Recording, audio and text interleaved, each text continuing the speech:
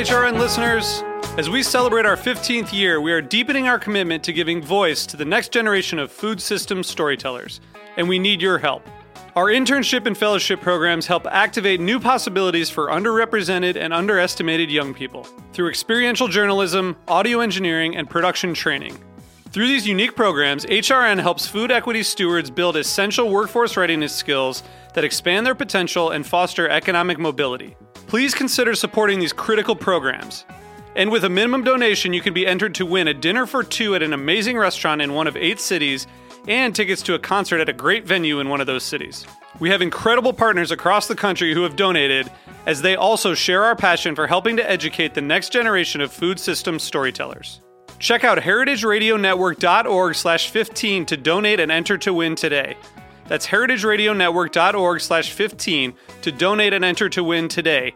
And make sure you donate before March 31st. Thank you. This program is brought to you by Joule, Sous Vide by Chef Steps. Joule takes the guesswork out of cooking. Learn more at chefsteps.com/JOULE. I'm HRN's Communications Director, Kat Johnson, with a preview of this week's episode of Meat and Three, our weekly food news roundup. It's Thanksgiving, so we're talking turkey with sweet potato casserole, stuffing, cranberry sauce, and pecan pie. But we're also discovering some surprising truths about this holiday. As it turns out, roasted turkeys are actually nowhere near the original Thanksgiving tables. In fact, most of the foods we eat for Thanksgiving today weren't eaten in Plymouth. And you know, a lot of the dishes came about, well, because of the products that were on the shelves and the marketing that told us this is the product we should use. Every once in a while, though, the consumer creates the food trend. Care to top the turducken, anyone? I've got to give credit to this fella that said this is the best pile of meat I've ever had, and then said, but if you added bacon.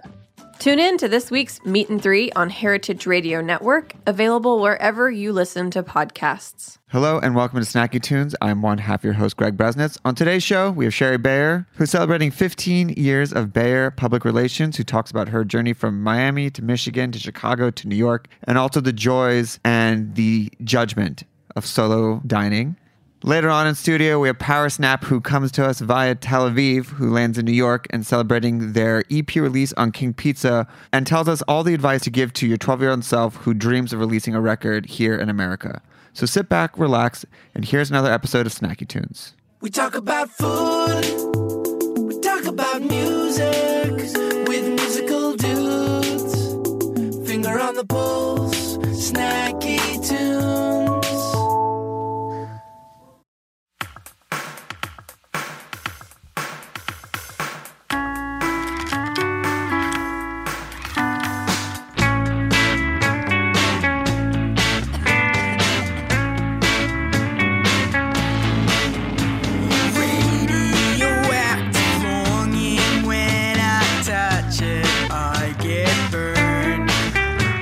Waiting for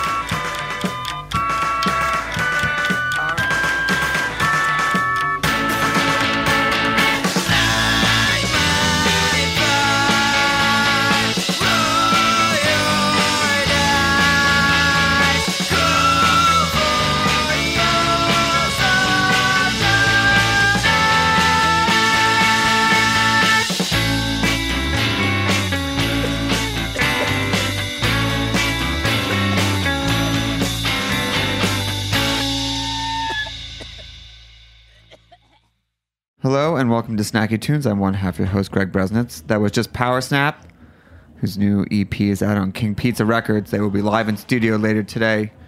But up first, Sherry Bayer, how are you? I'm great. How are you? Good. Congratulations. 15 years.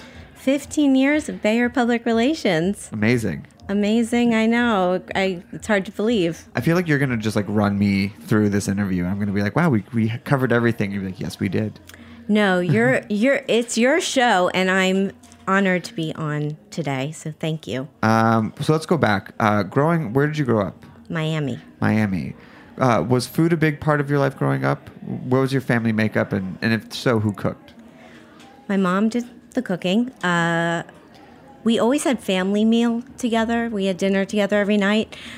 But she was a good cook, but simplistic. And we had pretty much, there was like a rotation of maybe 5 of the top dishes between veal parmesan and some sort of chicken, and maybe tuna noodle casserole was one that went in the mix.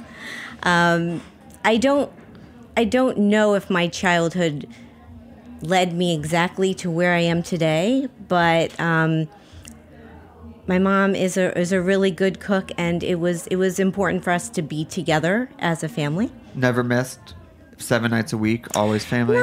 Not 7 nights, but definitely school nights. Sometimes, we'd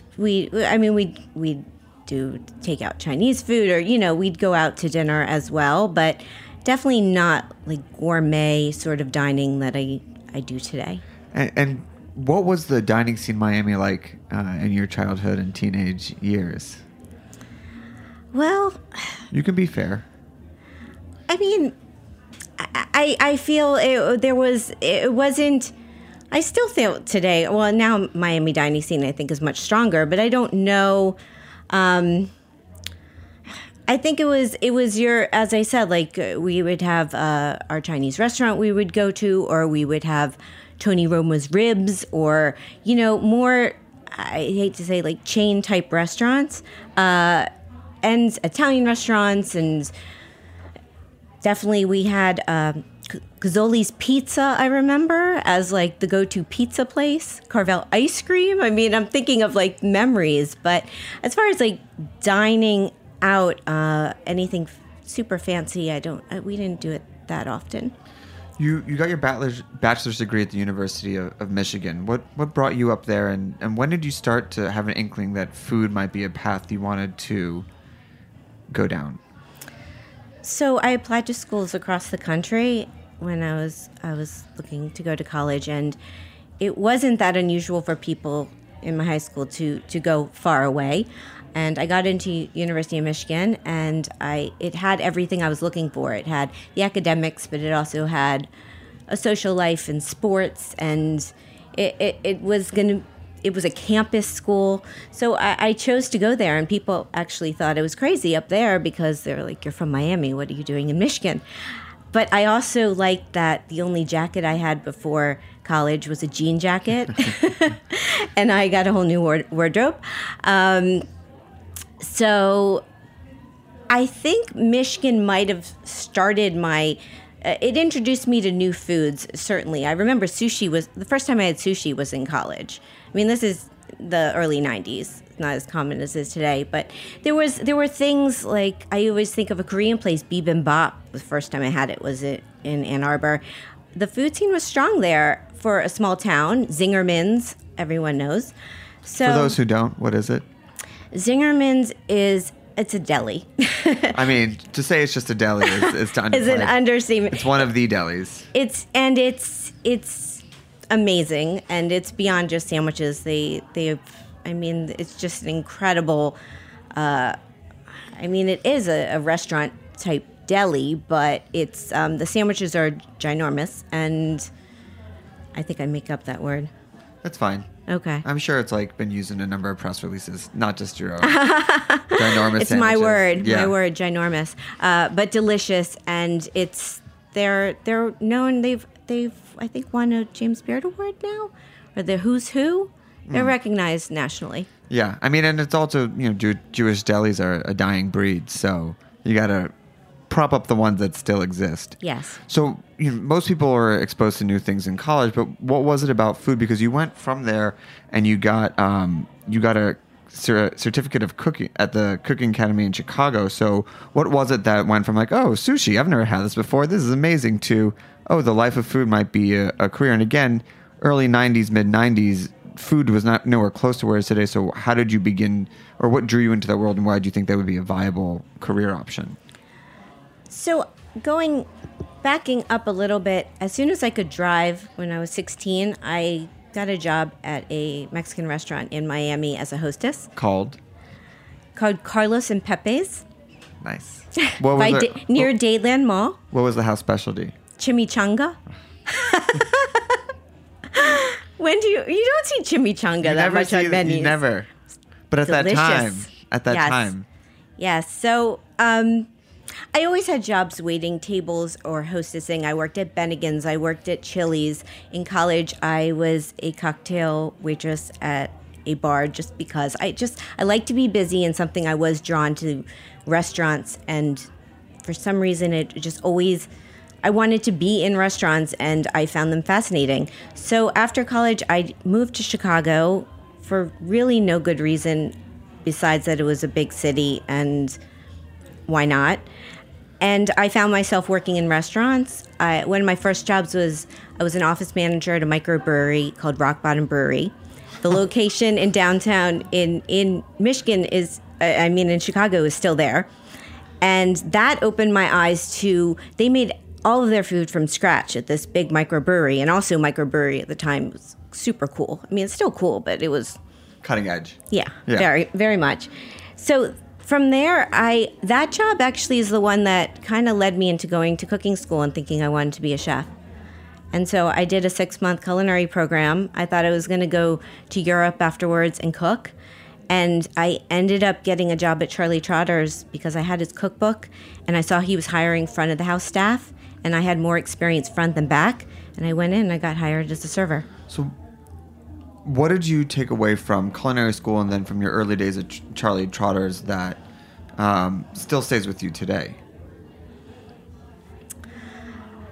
I mean, everything. I think learning about food and the hands-on experience, and with working with Charlie Trotter, that was like grad school. I felt there were new foods I was introduced to. For some reason, I always think of salsify, like vegetables, like things I just didn't know of, and he was such a perfectionist and very intense, but it was just my eyes opened into this whole new world of the culinary arts. And it was a really hard job, that one. And I feel I take away just the fact that people are coming in for this amazing meal every night, high expectations, and you have to be the one to deliver it. So I think it just raised my own bar of delivering and expectations. And what year was this? 97 to 98. So when did you start to head towards food PR? So after Trotter's, I worked as a garde manger chef for a little bit, tested out the waters. So you did get into the kitchen? I did get in the kitchen, $7 an hour. Where? It was at a jazz club called the Blue Dolphin. I wasn't there more than 6 months. And then from there, I decided to move to New York, and I started at NYU's Food Studies program, which was new. It was the second year of it, and Mitchell Davis taught my food writing class, and I got a foot in the door meeting people in the industry. I dabbled in things like food writing or food styling and recipe testing, and then I ended up at a PR company, KB Network News, that is where I had the aha moment of seeing, well, I could take all this love and passion for the restaurant industry. I don't have to be the one cooking or waiting tables, but I can help other businesses. And what was it that and what year is this that you were there? That was 2000. So what did you see that you could do to help restaurants? What was the advice that you gave? And things have changed in 18 years, and we will get to that. But at that time, what did restaurants need in order to survive from the PR front? Obviously, to be good and excellent food and all that. But like from the PR side, what did you bring to the table and advice you give that could help chefs kind of get over that hump? Well, actually, I don't know. I mean, it has changed, but it hasn't at the same time.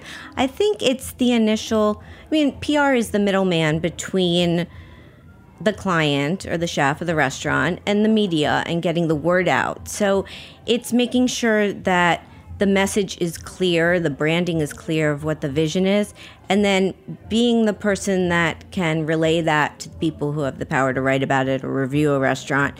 So I think it's understanding the restaurants and what they stand for, and then being the communicator of that. How easy is it to, or is it not easy or impossible to, obviously start at the beginning, you can work with them, but when chefs bring on PR, when they're starting to kind of circle the drain, what are some of the steps that you give them to kind of be a better middleman or revamp their story? Or do you think that like if something's on fire, it's just impossible to put it out? Well, I think you have to just be authentic, and I only want to work with brands and things I believe in because I can't sell something I don't believe in. But I think you have to stand for what your product is or what your concept is and stay true to that. And I always think restaurants need great food, they need great service and great ambiance, and it's like a package. And it's a tough business. I think it's hard to even launch, get open, because there's so many licenses and so many things you have to do. So I think sometimes people forget about PR until the very last minute. Maybe not so much, but maybe back then it was a little of an afterthought of, oh wait, we're about to open. I should do something about that, get the word out. So I always tell people to do PR in advance. It doesn't have to be so far, but like 4 to 6 weeks ahead of a restaurant opening to get organized with press materials and then be able to get the word out. What was the methodology of getting the word out in 2000? I know email was like nascent at the time or not as widespread, but I'm opening Greg's Burger Hut. Very excited about this. We're 4 to 6 weeks out. I come to you. What are we doing, and how are you getting people in there? Yeah, well, we did have email, which I'm grateful for because I couldn't have been a PR person that has to pick up the phone constantly. I mean, that and pitch over the phone, it would have been really hard. You have your 10 seconds. So we did have email. The one thing that was very time consuming that we did was we created physical press kits. And I remember going to the stationery store and looking for paper that matched the colors of the restaurant to make a beautiful press kit and do mailings. And so what's happened now is it's just gotten much faster and everything is online and don't spend as much time doing that. But as far as what the formula of what to do, the first thing I say is get organized and write up a press release, write up bios, have a fact sheet. It's basically making an information packet so that then you are prepared to send it to journalists, even use the material on your website. All of that it will help you in the future for whatever is to come. So as far as actually the procedure, that hasn't changed so much except the physical putting together mailings. And we used to spend a lot of time staying late at the office and doing invites and stuffing envelopes. I don't do that much of that anymore, and I don't know if anyone does. The slow mail kind of went away, and it just became an online world. I can't remember the last time I actually got into the game just as that was ending, so I think I maybe got 10 physical invites early on in my career, but I have not received anything of heft in a very long time. Yeah, but that was a big thing, and I remember talking to some writers they had to keep these press kits. So they had stacks of press kits and materials next to their desk. It was just a lot of paper. So what, after cutting your teeth and having your aha moment, what led you to create your own company? What did you feel that you could not do and that you could do on your own, under your own manifesto? I think I always wanted to work for myself, and I was driven that way. I don't know growing up if I did not know I was going to become a publicist. But my father worked for himself. He's an attorney, and I saw his lifestyle or the way he ran his business, and I admired that, and I thought that would be something I would want to do, to have that lifestyle. So, working for myself, it takes a lot of discipline and hard work, but it also brings you a lot of freedom, and you have the freedom to work with the clients you want to work with on the schedule you want. And so that drew me into doing my own thing. And I had a lot of jobs before I started my own company in 2003. I moved around a lot. And so when I hit the 3-year mark of working for myself, I figured this was the right fit because it was working. I wasn't looking to do something else. Speaking of roster, you've worked with some incredible names. How did you begin to build it? Did you take any clients with you when you started your place? Did you respect the kind of unspoken word and start from zero? How did you build it? And then when you mentioned before, like you look for certain things in a client, what is that and how has that changed at all over the years? So after, just to say a little about my pathway, after working at KB Network News, I worked at Star Chefs for a bit, and then for about a year, wearing many hats. And then I went back to freelance PR, and then I was at another PR firm very short term. I was temporarily laid off because business had been slower, and that was when I decided I was going to pursue clients and work on my own. So the first client I got, I had met at the Fancy Food Show, and I pitched them, and I was going to be going on my own. And it was called a tea company, Revolution Tea. I do more restaurant PR now than products, but that was the one that launched me. And I think back then, I had my eye open on what was happening in in reading online about potential maybe restaurants or things opening, maybe sending out emails, pitching, walking down the streets of New York and seeing buildings that, were under construction, maybe peeking my head in and kind of getting a foot in the door. Like I was definitely seeking opportunities for potential clients.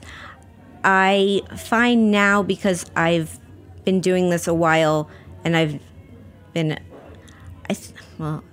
a huge networker, and I think that's how I have met potential clients and met lots of media.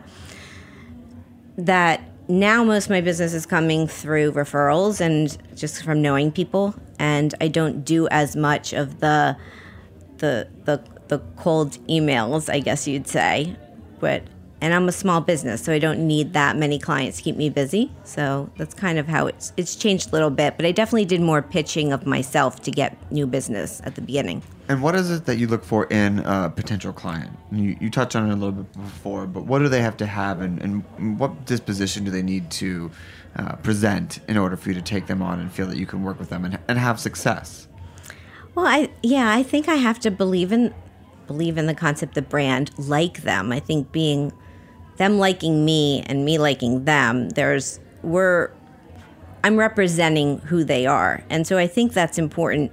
I think having great food, having a great concept, and I've worked with so many different styles of restaurants. It doesn't necessarily have to be fine dining or fast casual or delivery, because I've worked with all of that. So it's really having an authentic brand, knowing who you are, and then delivering on the quality of the product and the food and the service, and being a good person. That's really my number one, is I want to work with good people. Given the current state of the industry, have you, and you don't need to name any names obviously, but have you thought someone would be a good client, kick the tires a bit and been like, actually heard some stories like, you know what, we're just going to walk away from this. I don't think I can be successful or associated with you? Yeah, certainly. Or I've certainly haven't taken every client that's come my way. I think you have to be a bit picky, and I want to work with good people. I think sometimes people from first impression come across one way than they really are. And I have had some tough lessons learned along the way, but generally speaking, I have worked with amazing chefs and restaurants, mostly based in New York, and I'm still so driven and passionate about the industry, because I love what I do, and I love working with chefs and restaurateurs. We're going to take a quick musical break, play a song from the archives, and we'll be back with more Snacky Tunes here on heritageradionetwork.org.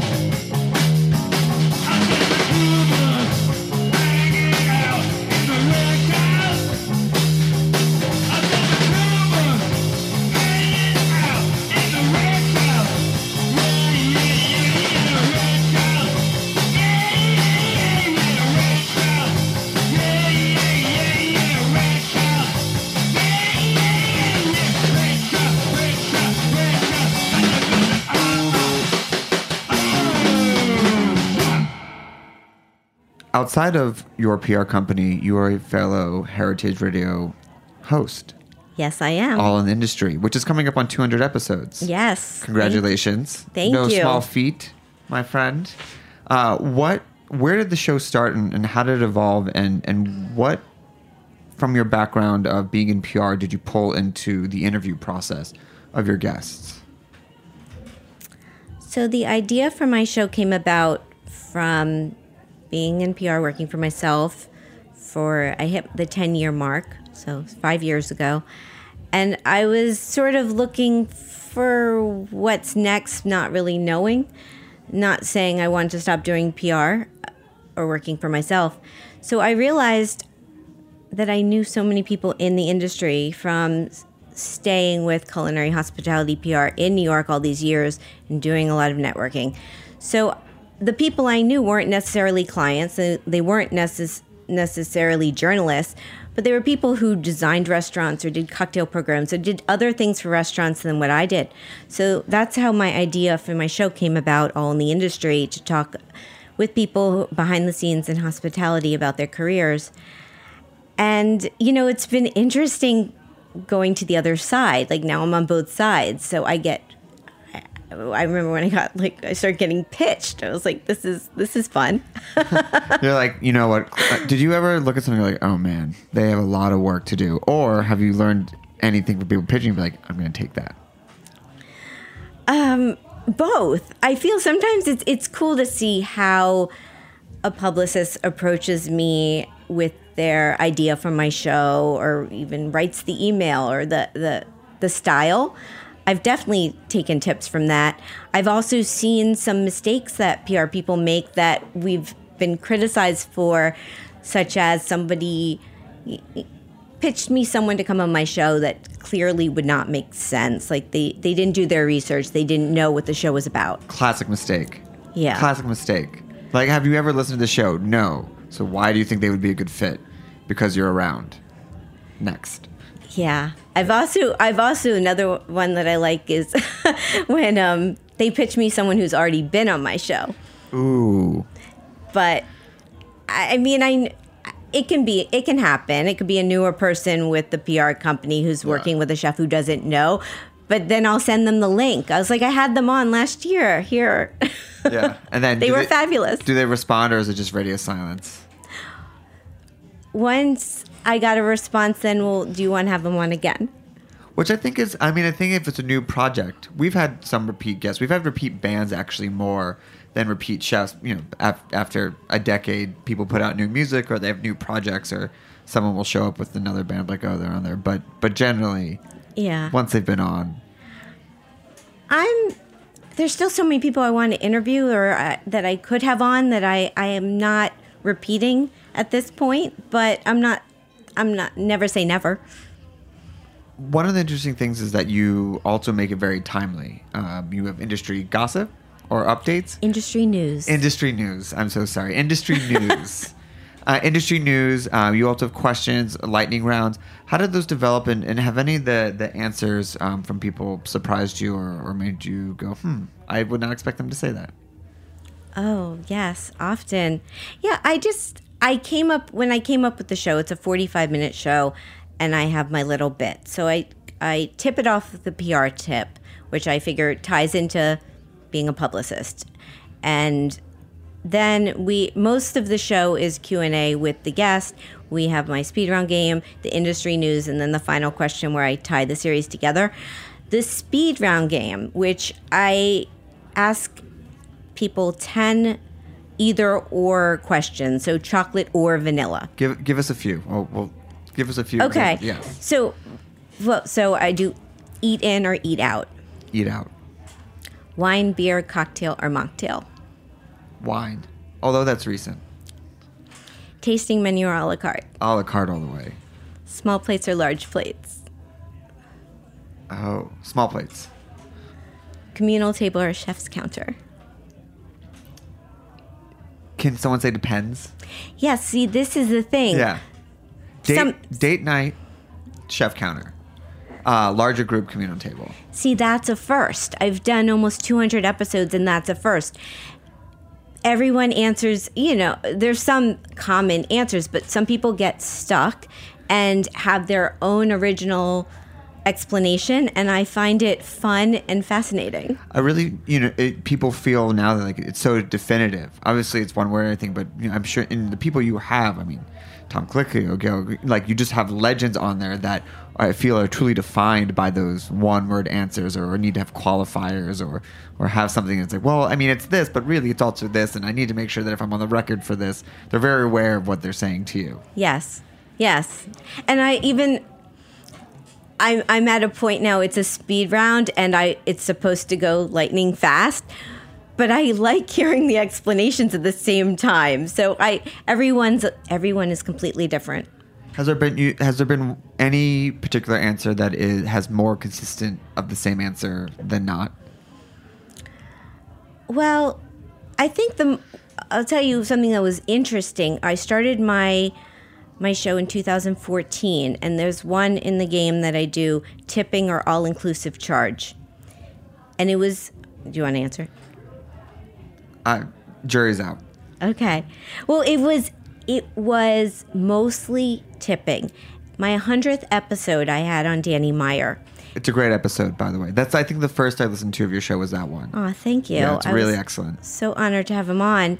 And before the show, I went back and listened or tracked the numbers of the tipping and all-inclusive. And it was really interesting because after the first 50, I think it was almost all tipping. And then from 50 to 100, it shifted a bit. And there were some more all-inclusives. And I think now, even moving forward, if I go back and track it, there'll be more all-inclusives, or people are torn and can't answer it. Yeah, I need to get a napkin out and write down the numbers and look at the finances and everything. And you mentioned that you have a question that ties it all together. What is the thinking behind that, and what is the question, and how? Well, the question is show to show, guest to guest. So my guest, I will ask them to ask me a question for my next week's guest.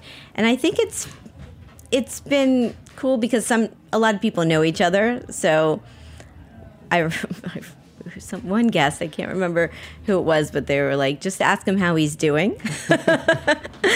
Why don't you call me anymore?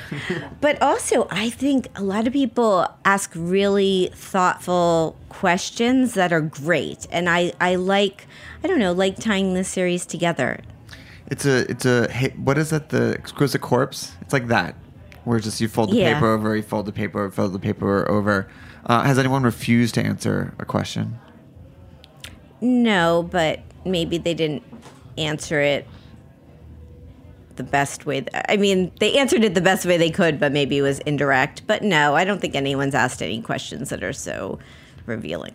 Speaking of Danny Meyer, his book, Setting the Table, talked about the respecting the solo diner, which for me, who travels a lot for work, I found deeply reassuring. And for those who haven't read it, he talks about having to lie when he was in Europe, either saying he was waiting for a friend or waiting for a date that would, of course, never show up because they wouldn't seat him. You do a lot of solo dining and traveling, and you write about it as well. What are some tips or some guides or things to think about when people are eating by themselves, traveling by themselves, that make it a more enjoyable experience, less a shameful solo outing of aloneness? Yeah, I'm a big solo diner and travel, and it just sort of happened by circumstance where I was single and I just wanted to go out, and I enjoy it. And also on my show every week I do a solo dining experience as the other segment. So I think, people tell me I'm brave for solo dining and travel, and I've never understood that comment because it's really, I'm just going out to eat. I'm just going to see the world. It's not, I don't feel it's being brave, but I feel it's being comfortable and being confident. And it's easy to go into a restaurant and sit at the bar or sit at a chef's counter. There's a lot going on, and you'll just blend in, and you can maybe make some friends or even have a conversation with the chef cooking in front of you. Your chef's counter, that's definitely my favorite place to sit. But nobody, don't worry about what anyone else thinks. Because I do find that I've been in fine dining restaurants by myself, and I can see the eyeballs looking at me. Why is that girl by herself? And it's none of their business, and I'm having a good old time at my meal. And do you think this is a gendered thing? I've eaten alone by myself. I've never felt eyeballs on me. I might also be completely oblivious. Do you think it's a male-female dynamic? I don't know. I've definitely felt it, though. Possibly. I think people think someone dining by themselves, it's a sad thing, generally speaking. And I don't see it as sad at all. But I think maybe that's shifting a bit because solo dining or restaurants are getting more accustomed to having solo diners, even like designing restaurants with bigger bar counters to make people feel more comfortable. But I think the general perception of people who've never dined by themselves or gone anywhere by themselves, they don't understand it. They think it's not a choice, but it's just a sad situation. And I'm trying to get rid of that whole perception. The last tasting menu I had was at Oriole in Chicago when I was out there for work. And I went by myself, and I brought my book to the table. They didn't say anything. No one even gave me a funny look. And I looked up, and then there was a woman right across the restaurant by herself as well, also reading. And I was like, this is great. This is an amazing experience. You're still going to top, high-end, fine dining restaurants, but they're just letting you be comfortable and kind of go at your own speed. Yes. I guess I was referring a little to more customers than staff. Oh, the customers are judging. Yes. That is wild to me. Why would they? I mean, who would even care, let alone, look up from their conversation or their phone to judge a solo dining experience with zero information? It's just the feeling I've gotten, and I find, though, tasting menus and fine dining restaurants, I love dining at them by myself because there's so much happening. You're getting a 10-course tasting menu. There's food coming. You can really focus on the food and the experience.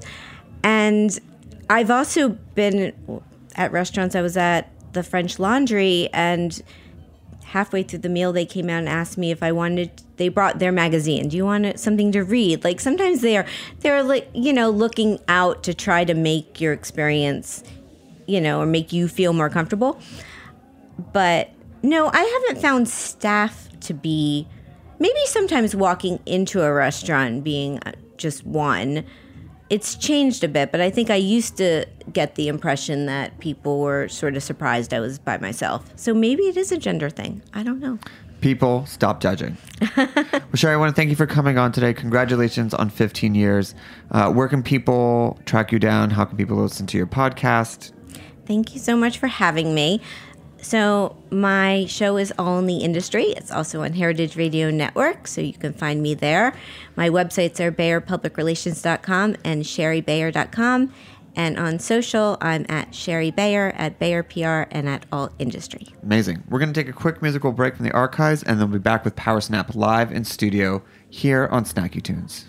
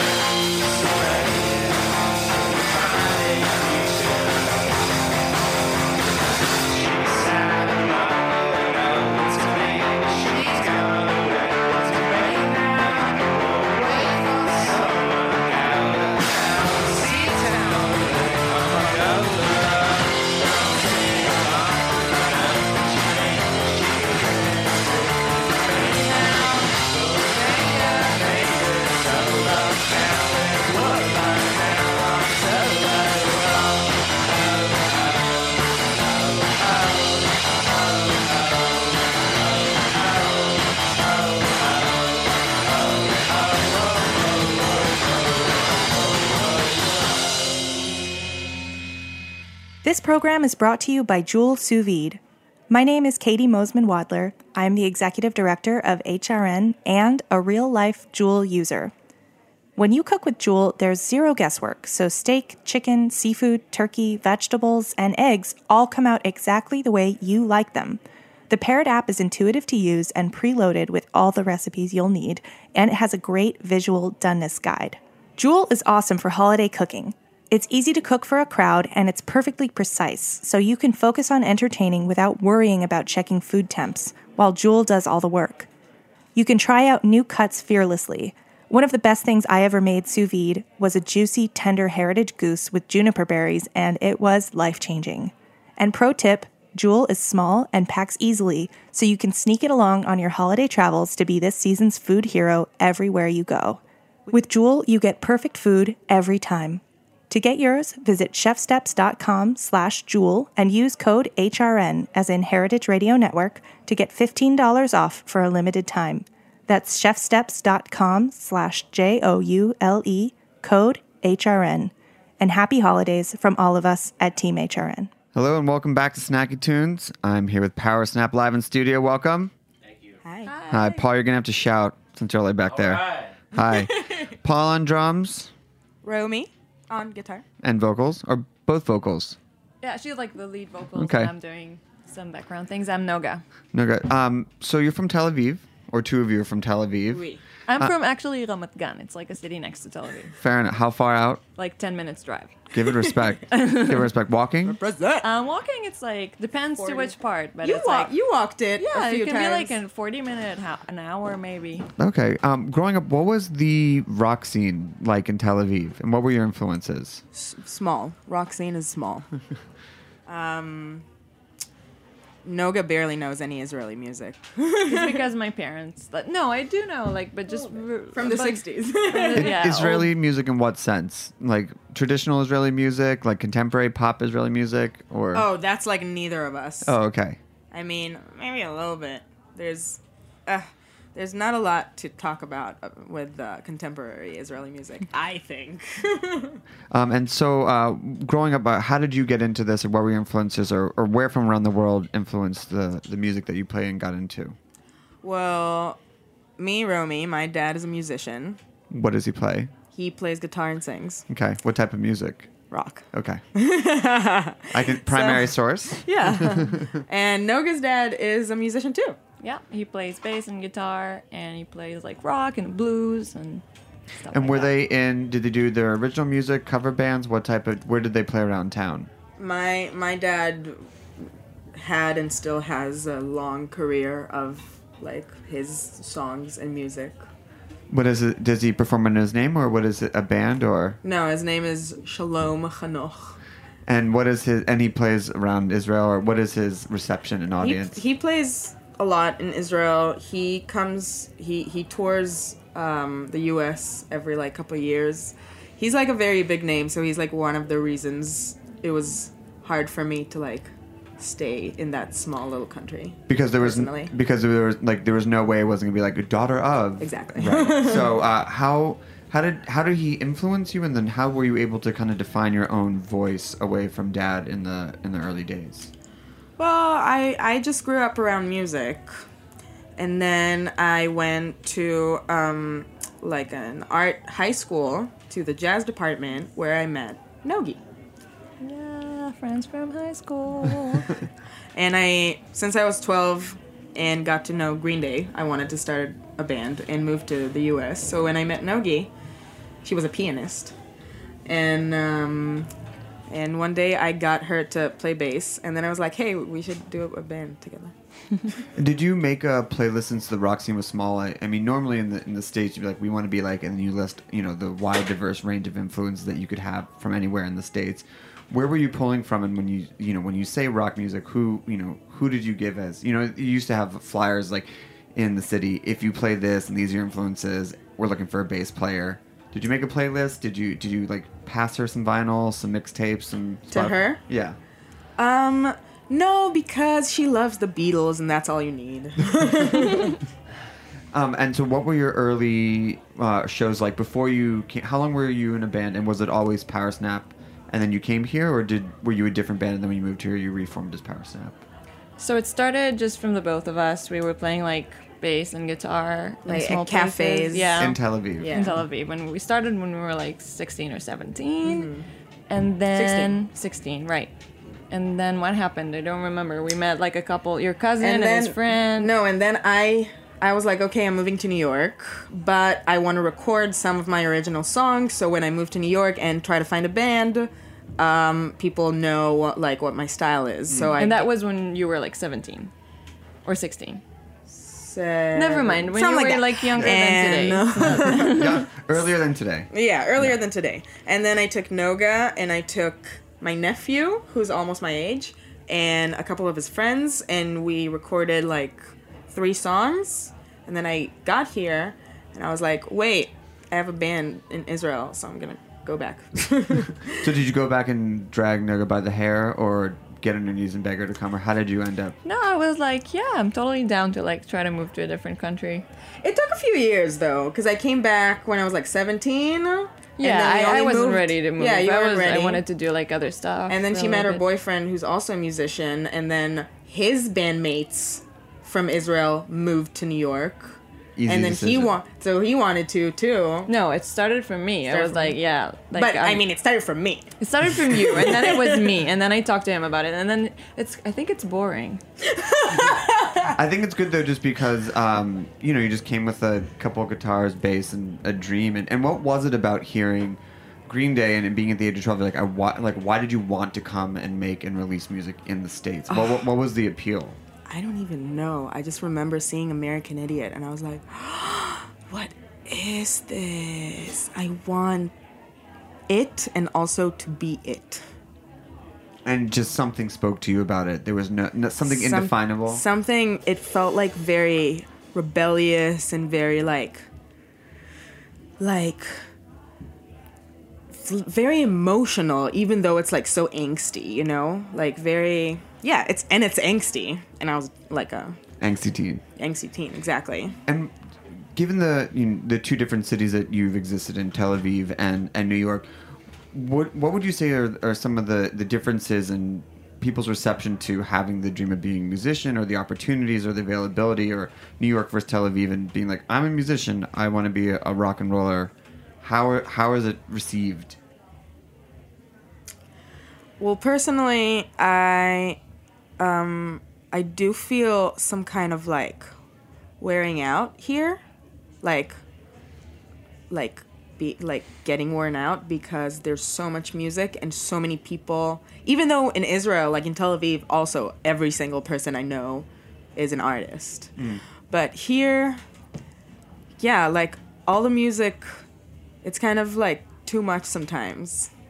But also, I found here a community that really, like, when I fall, they lift me up. And I have Nogi and I have Paul, and we're together, we help each other out. And that's something that was harder in Tel Aviv for some reason. Can we hear a song? Yeah. What are you going to play for us first? So this is actually a song that started. We did have a band in Israel, and we used to call it bar vase, like a bar and a vase, but it's actually a mutation of the word barvaz, which means duck in Hebrew, and I really like ducks. As you just waved your duck tattoo at me. Yes, this is the radio, so it's good that you explained that. Yeah.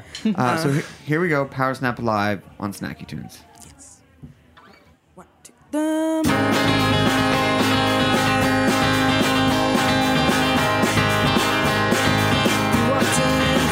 like I belong here.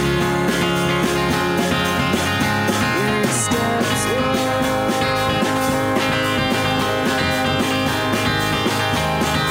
gentle like a cloud, you lit a candle on the terrace.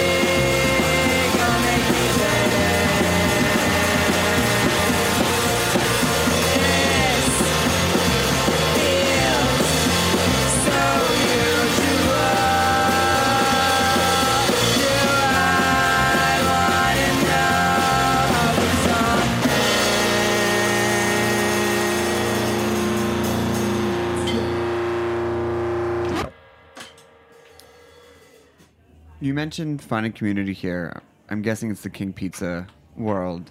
Yes. Who's been so great to us and has sent us so many wonderful bands. We love them. Yeah, we love them too. How did you find them, and what spoke to them that pulled you in and made you feel safe, secure, warm, loved? So this is actually a really funny story. Now, it's even funnier because, so I moved here. We moved here together. What year was that? October 2016. Okay.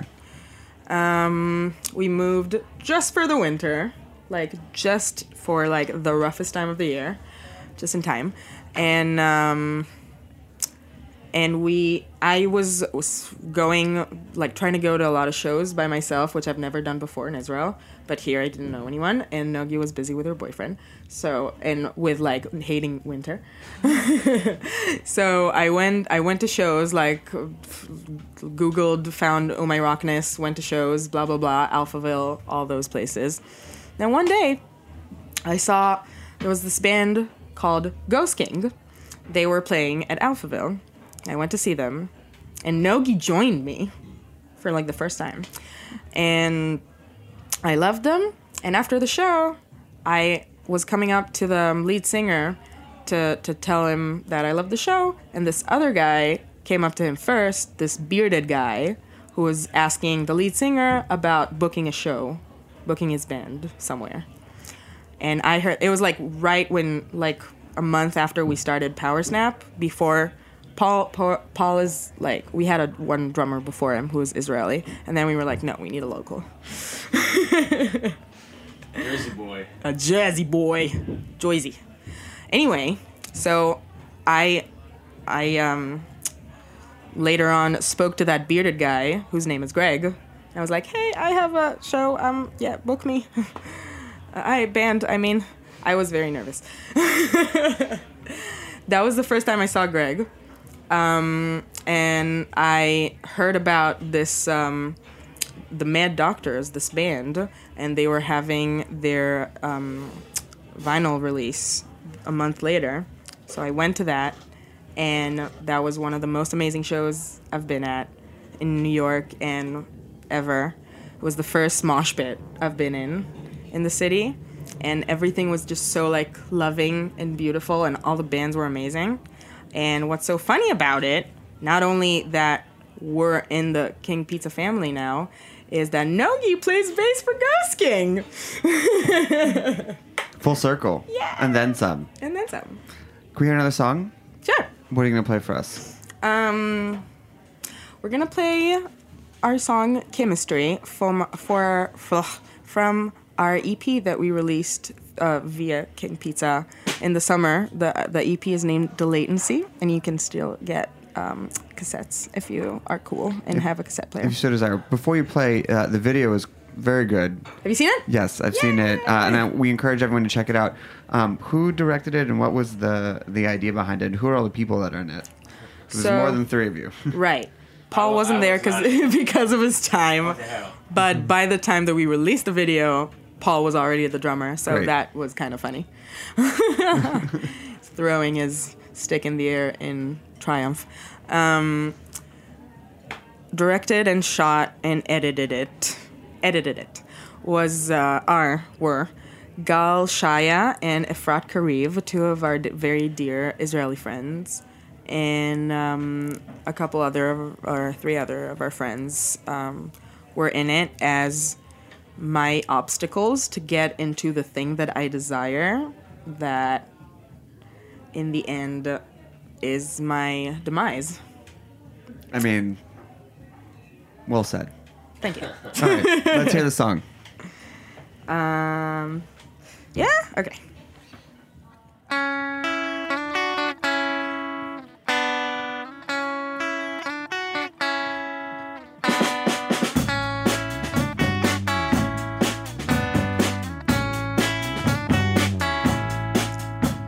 Radioactive longing, when I touch it, I get burned. Waiting for your permission to own a train of thought. Radioactive eyes with a stare.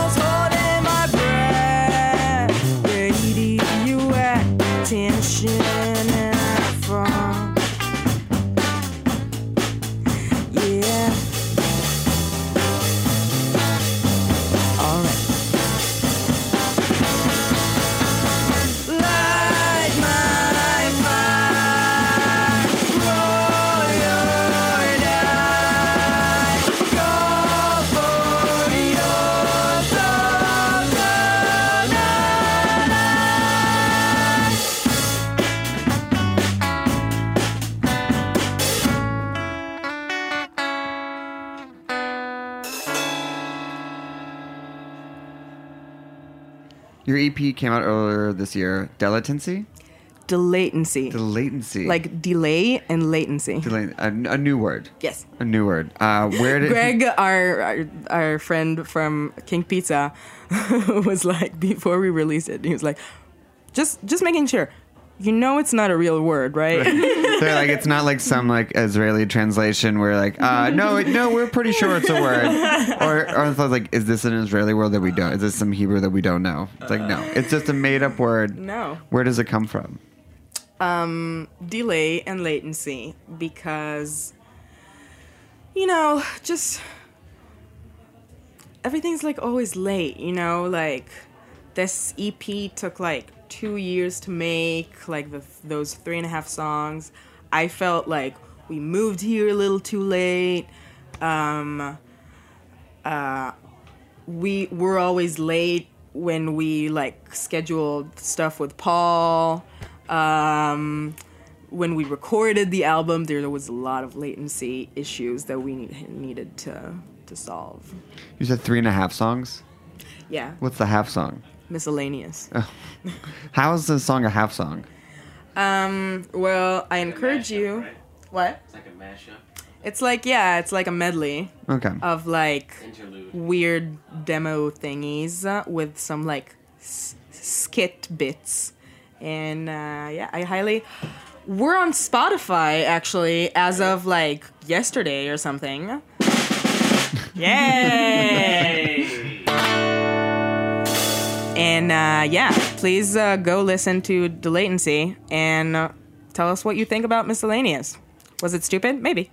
Maybe. Probably not. Probably not. If you could message back to 12-year-old you who was into American Idiot and just had a dream of releasing music in the States, now that you've done it, what would you say to her and how do you feel about it currently? Oh my God, I actually had a talk with her like a few weeks before my 24th birthday. And it was very emotional. It was very nice. Tell us. Set the stage for us. I got super stoned. And like, I looked in my eyes. I looked in the mirror.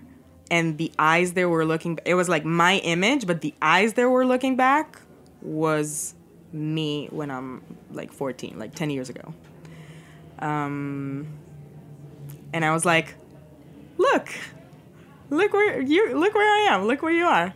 And she was like, oh my God, this is awesome. And then how does 24-year-old you feel about it now that you've done it? Disregarding the fact that you moved here too late and everything's late. I'm still not satisfied. Still not satisfied. And why is that? Because I want us to play in front of like 5,000 people, not 15 people.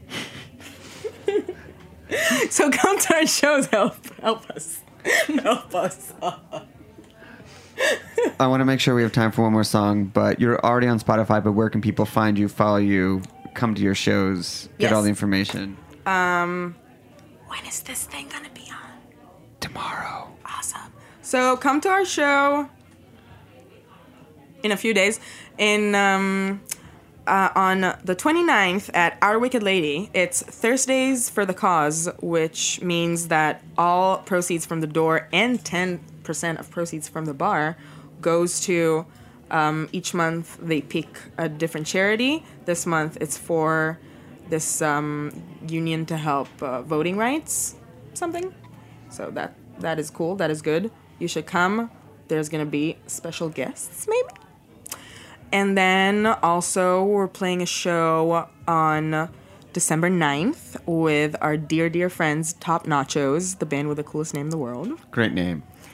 And, we're on Spotify and stuff now. And probably Apple Music, hopefully. I don't know. I'll check.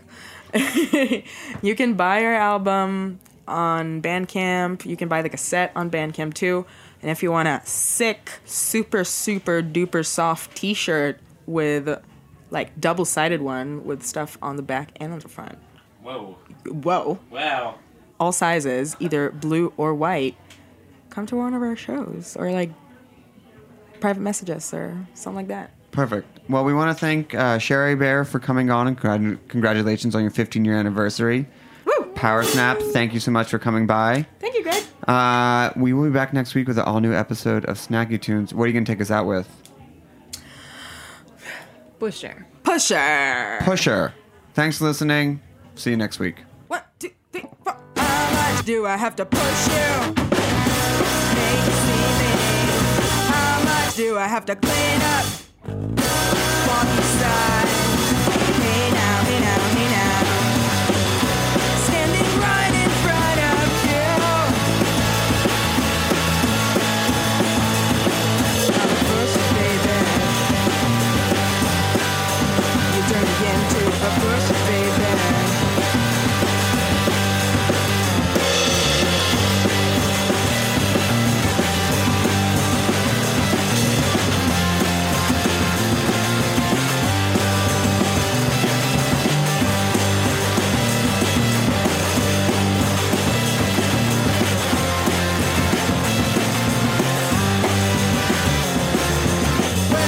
Nobler in the mind, peaceful man, or to take arms against the careless way of thought. Hey now, hey now, hey now. 3 whole months and now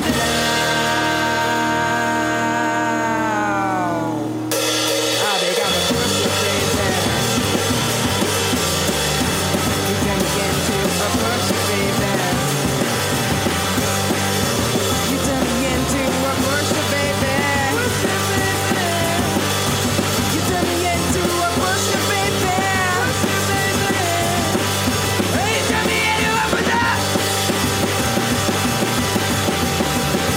Turn me into a pusher. You turn me into a pusher.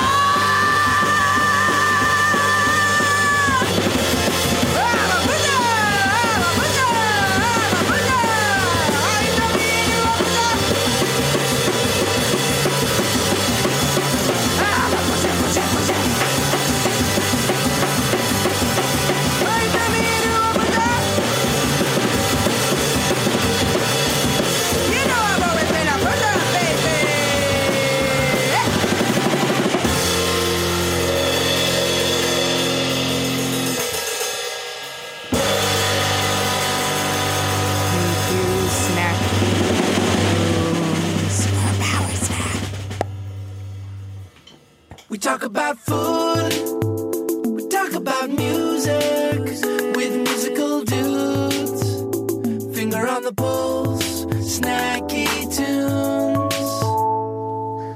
Have you heard? It's party time. Monday, December 3rd is Winter in the Garden, Heritage Radio Network's second annual year-end gala at the Brooklyn Botanic Gardens Palm House and Yellow Magnolia Cafe. Join HRN staff, hosts, members, and some very talented chefs and bartenders for a delicious evening that will kick off the holiday season and support our end-of-year fundraising drive. The evening will begin with a VIP hour, complete with bubbles and oysters.